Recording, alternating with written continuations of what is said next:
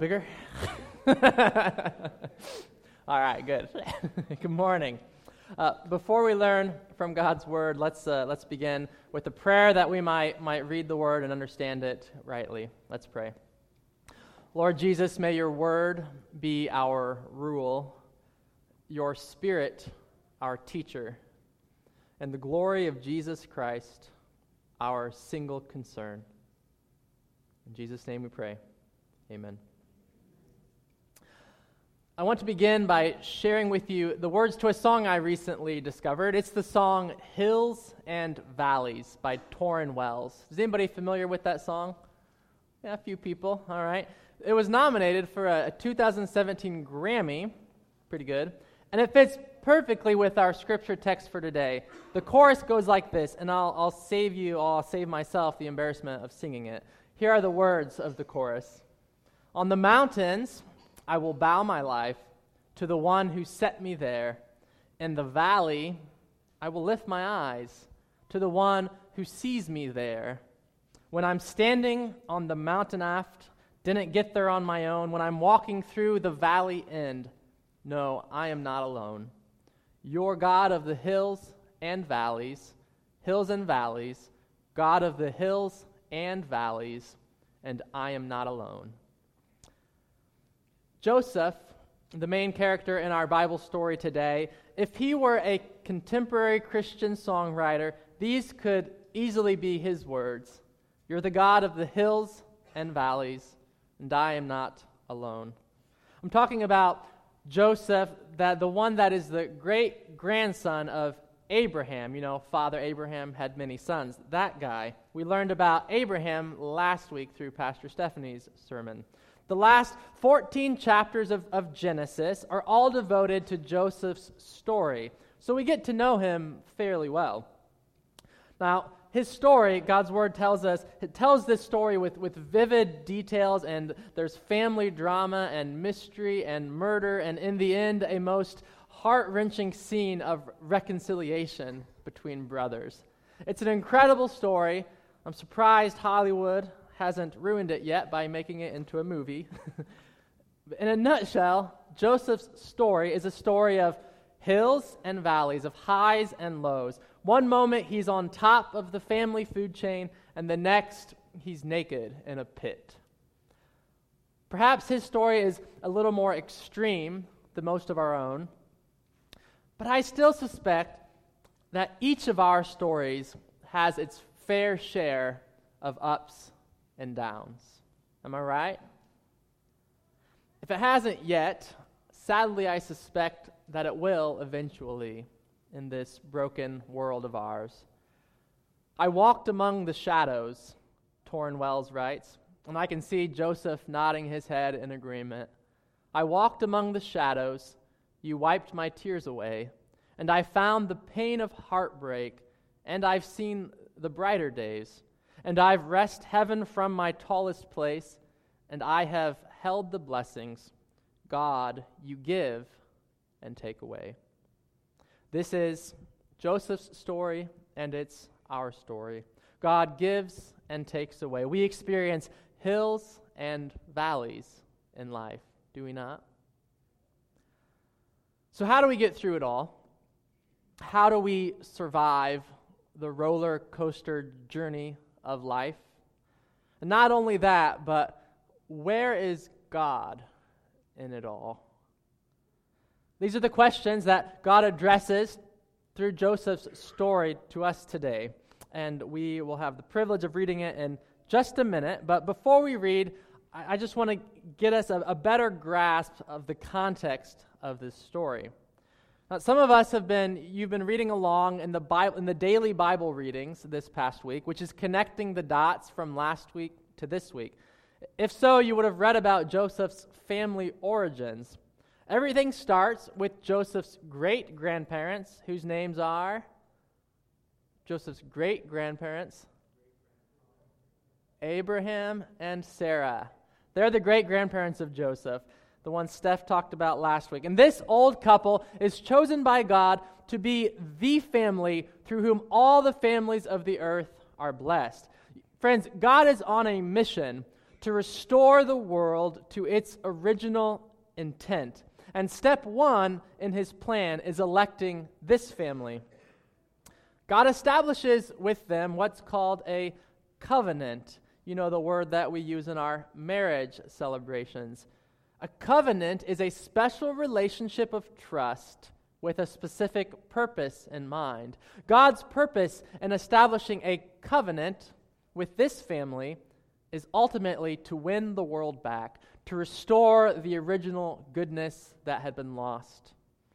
So, Joseph, the would-be author of the song Hills and Valleys, his great-grandparents are chosen by God, and miraculously they have a son in their old age, and they name him Isaac. Let's move a little faster. Isaac marries a woman named Rebekah, who has twins, Esau and Jacob. Is this sounding familiar?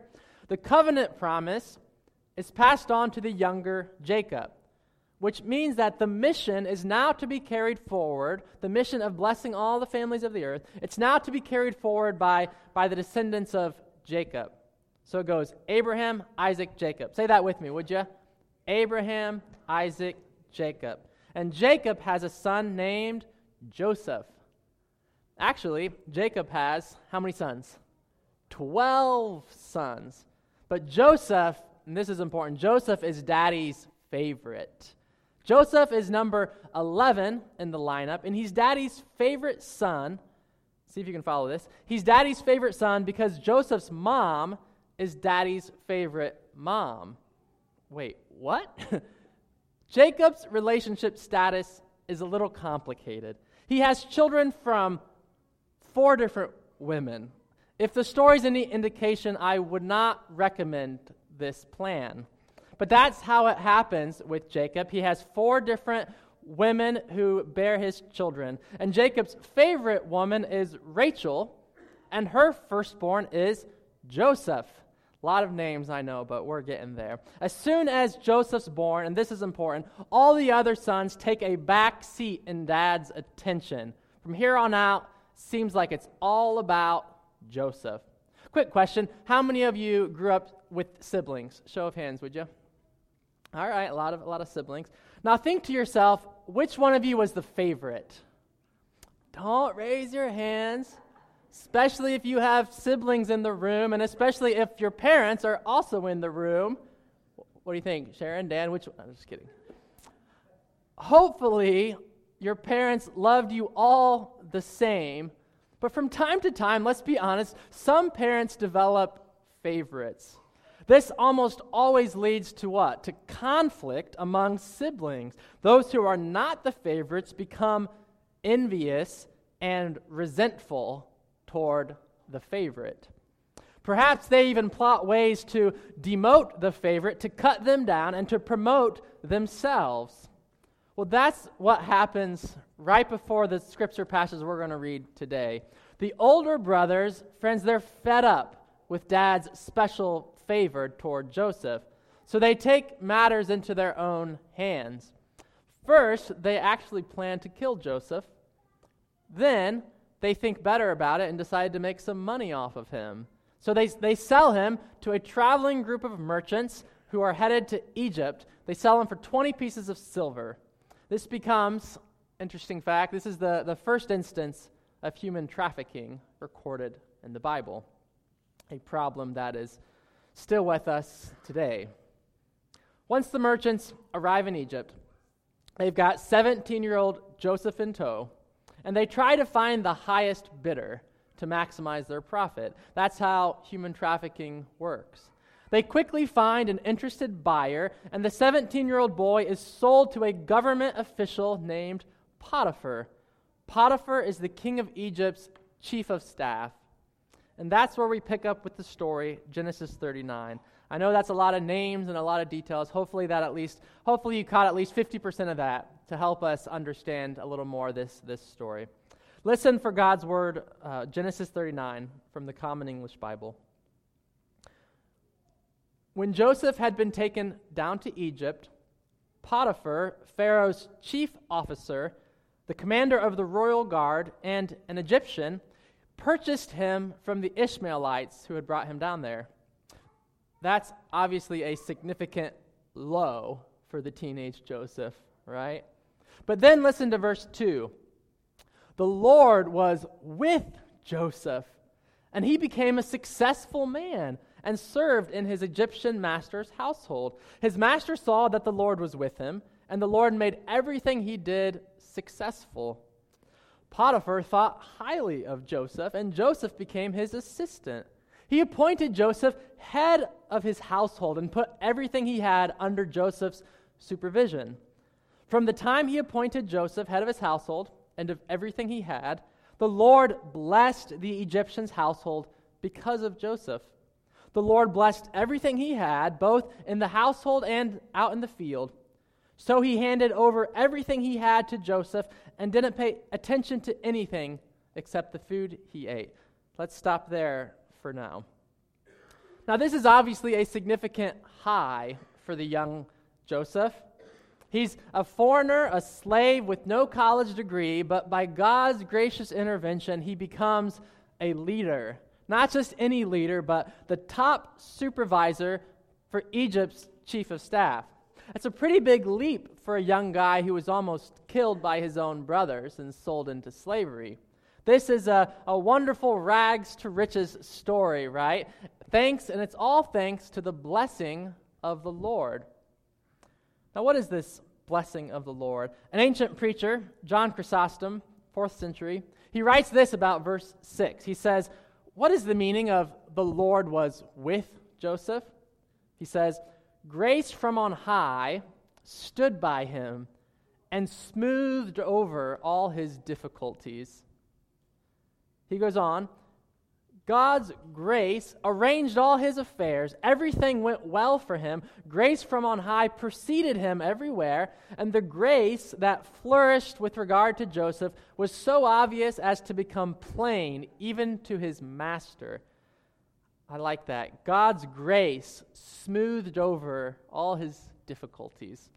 Do you know the grace from on high, friends, in your actual day-to-day life? Have you experienced God's grace in such practical ways, such that it smooths over all your difficulties?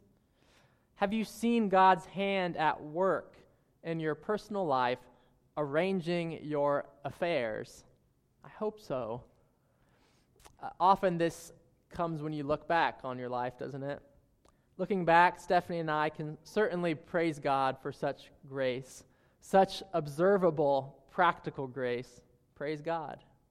Bless the Lord. But there's more to the story. If the story ended here in verse 6, we would have a very different sermon. I could boast about how God will make us happy and successful in life because we belong to him. I could gladly announce that God will protect us from every negative circumstance. If the story ended in verse 6, I could proclaim that it's all just about a mindset. You see, if you think positive thoughts all the time, then God will surely give you a life of perpetual happiness and harmony without conflict and pain-free. Some people call this the prosperity gospel. And it'd be absolutely true if the story ended in verse 6. If Jesus' story ended not with the cross, but with his triumphal entry into Jerusalem, while all the people shouted, Hosanna, Hosanna. But there's more to the story. Yes, the Lord is with Joseph in his successes. The Lord is the one who set Joseph on this mountain of success. It's true, and I believe it's true for us as well. When we experience success, even success in worldly terms, I believe we can thank God for it. Insofar as we've come by it honestly and justly, we can thank God for granting us success in our careers, our education, our families, our relationships. It's the Lord who was with us, enabling our success, strengthening us, making our brains function, even providentially arranging our circumstances. Friends, the Lord is with us, certainly in our successes. But there's also more to the story. There's more to the story than just the high points, just as that's true in our lives. For Jesus himself entered not first into glory before he suffered pain. So we pick up the story with the rest of verse 6. The Lord is with Joseph, granting him success, and then we read this. Now Joseph was well-built and handsome. Sometime later, his master's wife became attracted to Joseph and said to him, "Sleep with me." He refused and said to his master's wife, "With me here, my master doesn't pay attention to anything in his household. He's put everything he has under my supervision.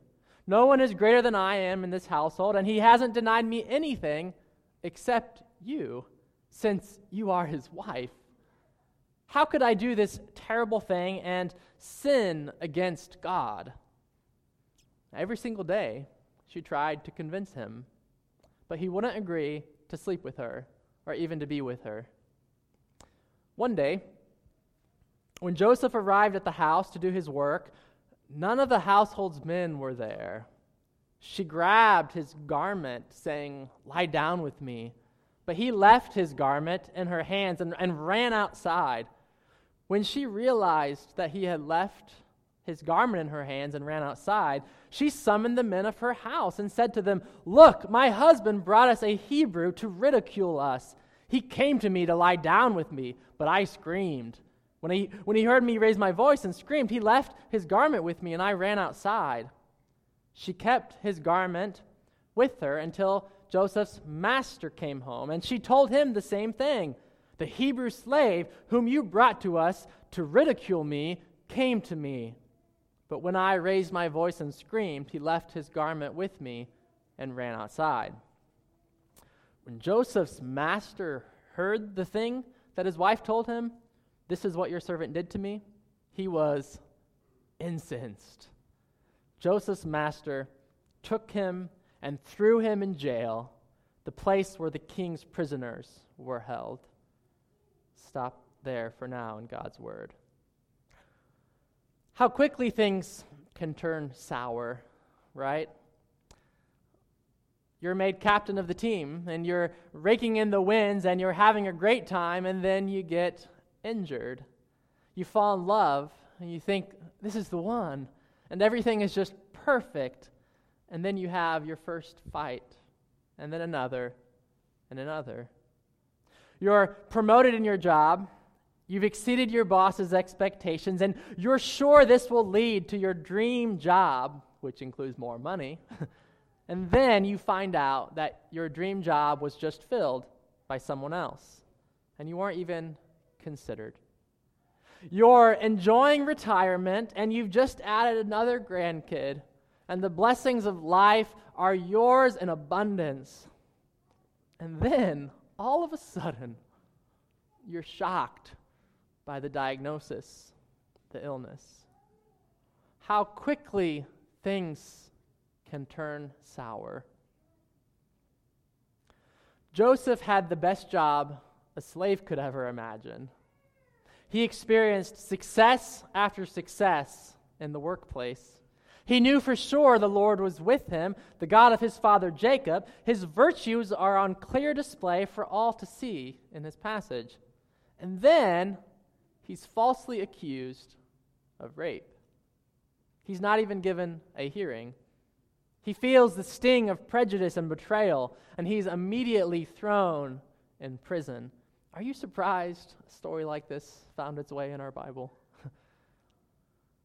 I thought the Lord was with Joseph.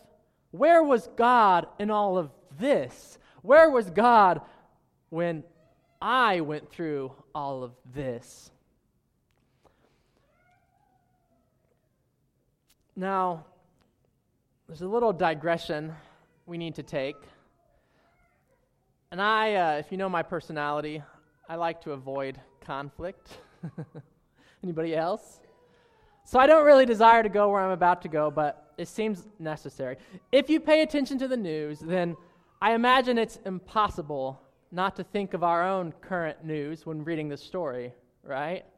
The fact is, in case you didn't hear, The most recent U.S. Supreme Court nominee has been recently accused of sexual assault. This is just the most recent accusation against top leaders and celebrities, and this particular one obviously has not gone into any sort of trial. So please, let us not read too much into this situation, a lot of our scripture passages for today.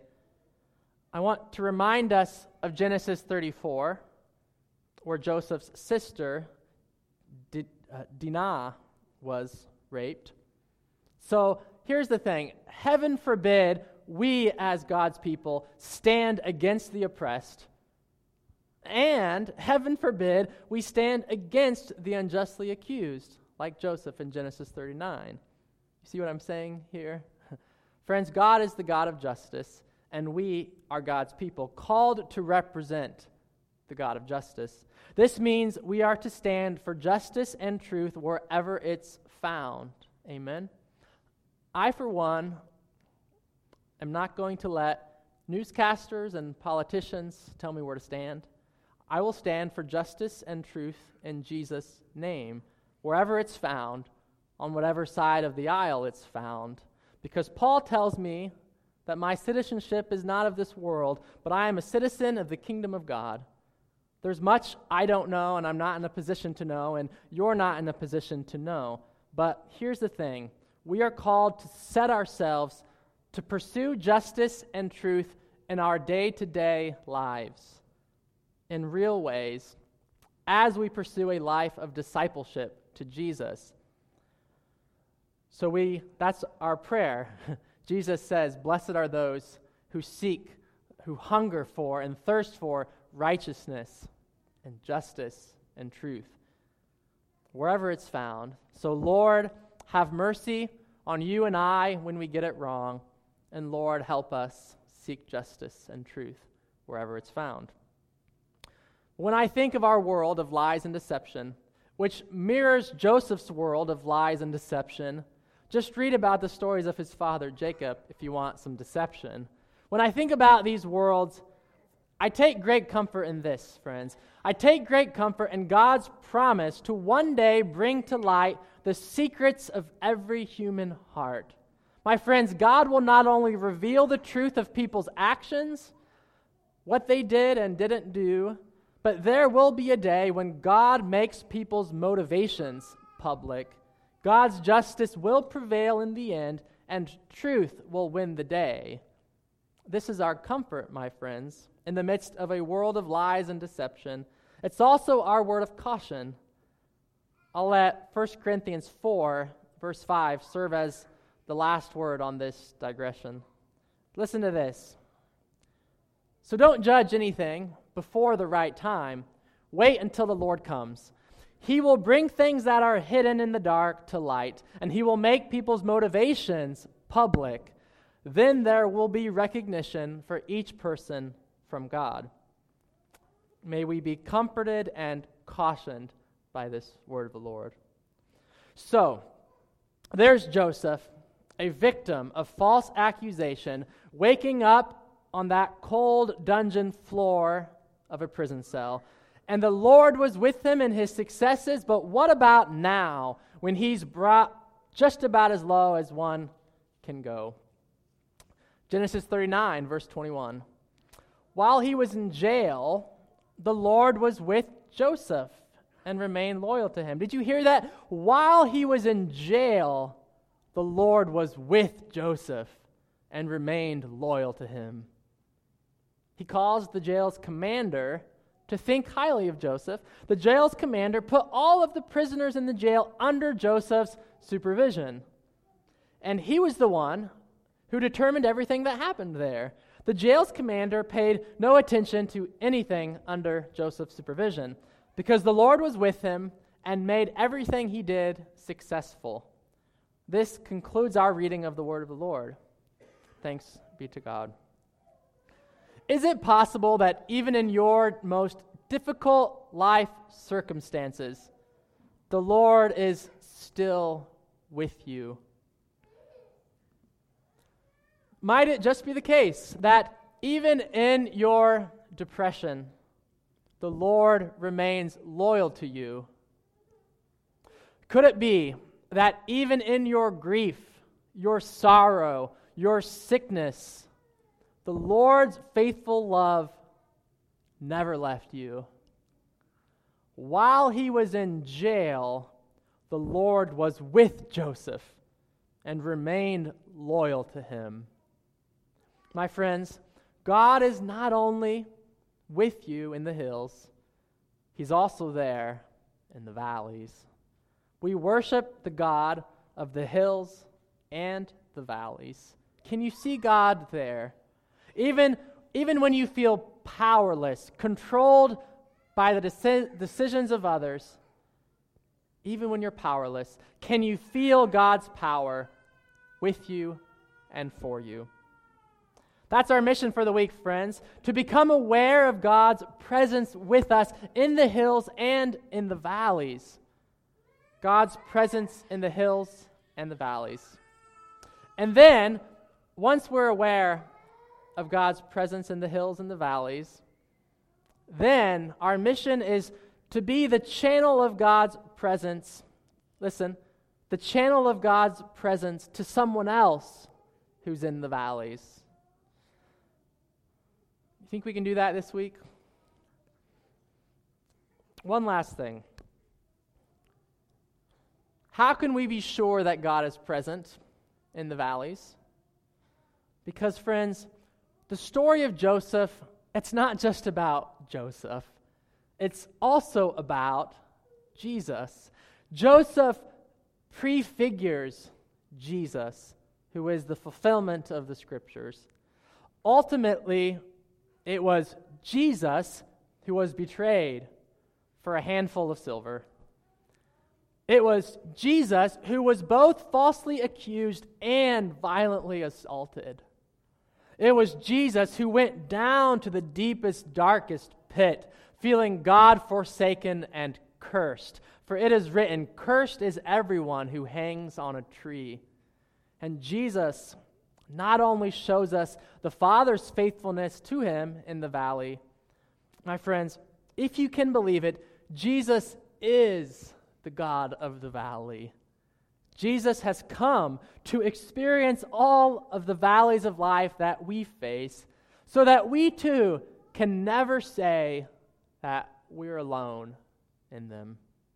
If Joseph's story is not enough, Jesus is God's final proof that God is most certainly the God of the valley, with you and for you.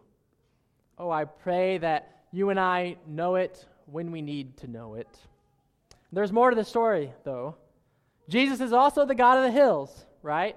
No pit, no prison, no measure of evil and injustice could ever match the strength of Jesus' life and love. That is the gospel. Yes, Jesus died on a tree, becoming sin for us, identifying as the God of the valley. But he also rose from the grave so that we might become the exalted sons and daughters of the King.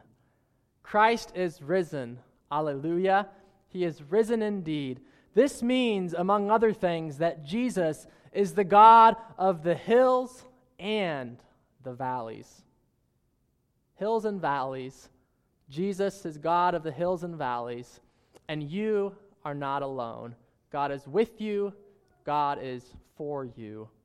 In the name of the Father, who loves you, the Son, who is with you, and the Spirit, who forever uplifts you. Amen. Let us pray.